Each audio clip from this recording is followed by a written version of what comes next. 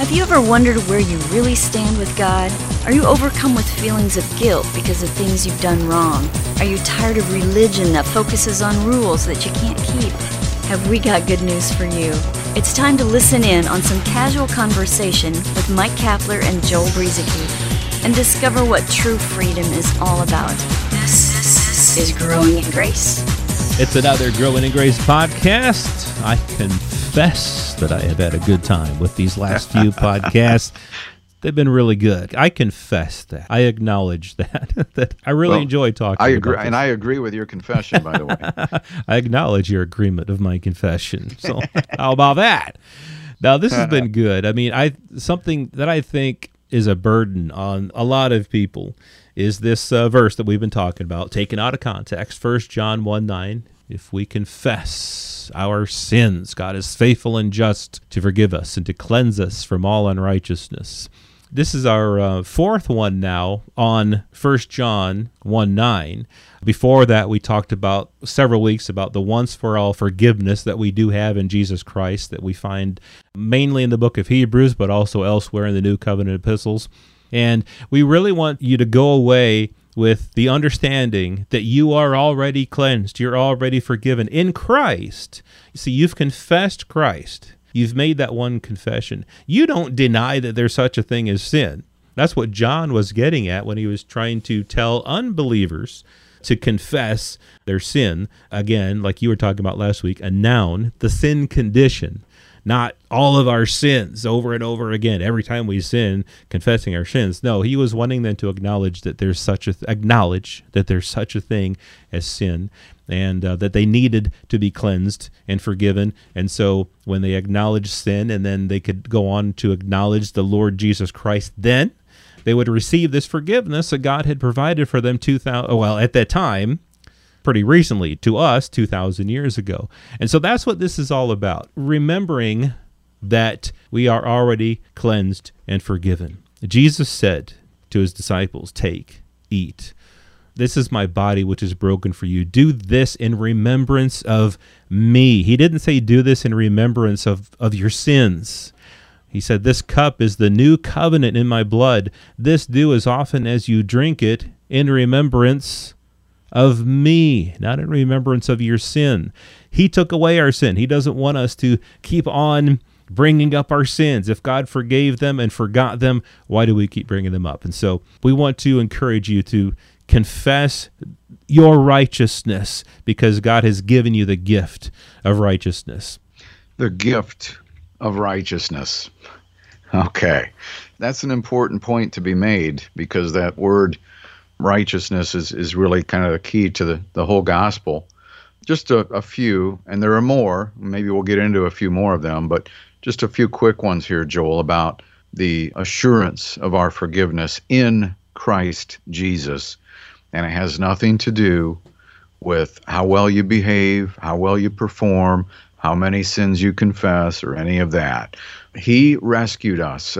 Colossians chapter 1, verse 13. He rescued us from the domain of darkness and transferred us to the kingdom of his beloved Son, in whom we have redemption, the forgiveness of sins. So there it is. It's clearly stated that we have the forgiveness of sins because of Jesus Christ, the Son. Colossians chapter 2, when you were dead in your transgressions and the uncircumcision of your flesh, he made you alive together with him. Having what? Having forgiven us all our transgressions. Is it just all of our transgressions up to this moment? Then we have a problem. And I suggest you go back to our Hebrews series from about a month ago to find out why that's a problem. There's no more blood being shed. That would be a problem. He only had to do it once. Ephesians 1:7, in him we have redemption. Through his blood, the forgiveness of our trespasses, according to the riches of his grace. I love that verse. Acts 10:43, when the apostles were out sharing the gospel, of him all the prophets, Jesus, of him all the prophets bear witness that through his name everyone who believes in him receives forgiveness of sins. Is this an ongoing thing where Jesus just keeps offering more and more forgiveness? Again, we've talked about this. No, forgiveness came once through the cross, once for all. Here's one more, Joel, from Acts 13. Therefore, let it be known to you, brothers, that through him forgiveness of sins is proclaimed to you, and through him everyone who believes is freed from all things from which you could not be freed from the law of Moses. So there's just a few things there just to clarify, to help substantiate that what John was talking about in 1 John chapter 1, verse 9, was not a call for Christians to repeatedly ask God for more forgiveness every time they sin. Joel, you were talking off the air about, I don't think you said this on the air, you were talking about the example of being married and asking your spouse to marry you all over again every day. Wouldn't that be silly? Yeah, I mean, sometimes a husband will do this in a playful way. You know, I'd marry you all over again. You know, that type of thing. But just you know, as an example, just think about a man who didn't feel very secure in his marriage, and so every morning he got up and he asked his wife all over again, "Would you marry me?" It's kind of silly, because even if he doesn't feel like he's done everything right, the fact remains that they have been married. They are married. They remain married, not because of anything that they do, but because it's just the truth. They were married, and that remains in effect for the rest of their lives. The marriage is there not because of any confession he makes, "Oh, I confess that I'm married," but because of the fact that they've been married. Same thing with our sins having been taken away, and with us having been made righteous, and with us having been cleansed and forgiven once and for all. With the one confession of Jesus, we became married to Jesus. We became joined to him. He who is joined to God is one spirit with him. That's what Paul says. And that's a thing that it happened one time, and it continues for the rest of time and eternity. We're joined to God, not because of anything that we do. Sometimes we may not feel like it. Sometimes we may roll around in the mud, and we may feel like we're not cleansed. We may feel like we're not righteous or holy, but the truth remains that we have been forgiven once and for all. We've been sanctified. We've been set apart unto God. Again, one time. We were justified instantly, and we've also been sanctified and cleansed instantly. We've been, by the will of Jesus Christ, having become the offering that God desired, the one offering that God desired, we have been sanctified through the offering of the body of Jesus Christ once for all. That's Hebrews 10:10. And for by one offering he has perfected for all time those who are sanctified. That's Hebrews 10:14. A perfected person doesn't need to go on confessing sins over and over again. Again, God took away our sins.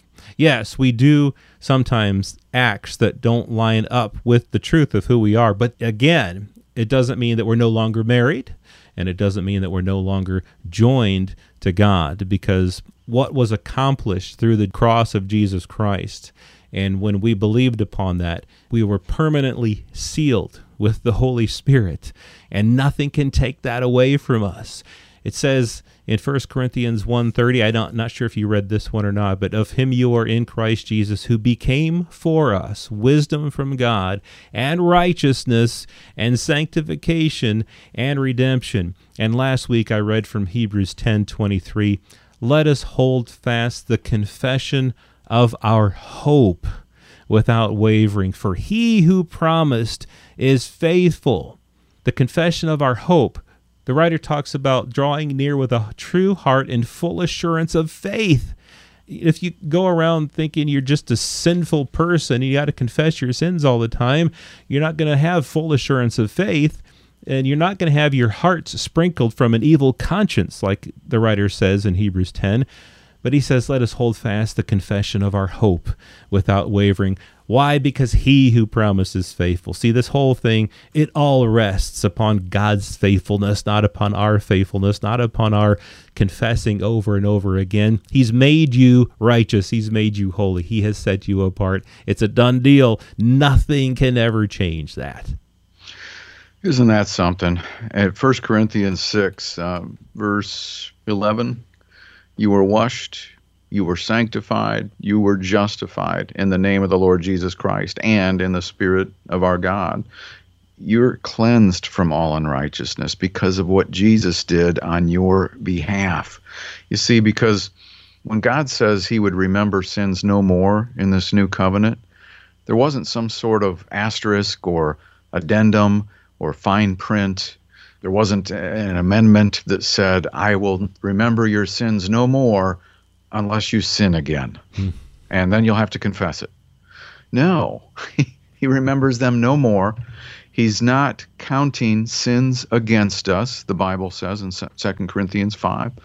The Bible says that God has thrown sins as far as the east is from the west. He is not relating to you according to your sins. He's not addressing you in that way anymore because they have been taken away. They have been removed. He's not counting them against us. He doesn't remember them anymore. They are forgiven. And when forgiveness occurs, complete forgiveness, then there's no more offerings. There's no more blood being shed. There's no more forgiveness being dished out because it's already been all dished out. So instead of asking God to forgive you or to confess sins in order to receive a renewed forgiveness, you're not going to get that. You're going to abide in what has already been provided for you. So where we are at with that, instead, we just thank him for it. And when something goes wrong, it's okay to go before the throne of grace. But the first thing that should be out of your mouth isn't, God, please forgive me. He's already done that. What it should be is, one suggestion is, I am the righteousness of God in him. Confess that. That is a confession of faith and belief in what Jesus finished for us at the cross. Right, yeah. And some people will bring up John 16, Jesus saying when the Spirit comes, he will convict the world of sin and of righteousness and of judgment. And they say, see, he convicts us of sin. But no, he doesn't, because if you read on what Jesus said, he said, the reason that the world will be convicted of sin is because they do not believe in me. There we are again, the unbelief factor, Joel. Unbelievers, that's who's convicted of sin. But of righteousness, they will be convicted of righteousness because I go to my Father and you see me no more. Jesus died, he went into the grave, and he rose again from the dead, and he went to the Father. He became sin for us so that we might become the righteousness of God in Christ Jesus. So as a believer, you're not among those who are convicted of sin by the Holy Spirit. You're among those who are convicted. Get this, you're convicted of righteousness. Allow the Holy Spirit to convict you, to convince you of the righteousness that he has given you, that God has given you, again, as we started off by saying, as a gift. That's really what this is all about, life in Christ. It's a gift. It's God's gift to us. Enjoy it. Be free in it. And allow yourself to be everything that God has already made you to be. A little bit more on this Holy Spirit convicting us of righteousness versus convicting us of our sins next week, along with some other verses that are taken out of context. When a verse is taken out of context. Next week on Growing in Grace. This has been Growing in Grace with Mike Kapler and Joel Brizicki, heard online through various internet sources around the world each week. To access hundreds of past programs, visit graceroots.org. Share it with a friend and listen again next week for more Growing in Grace.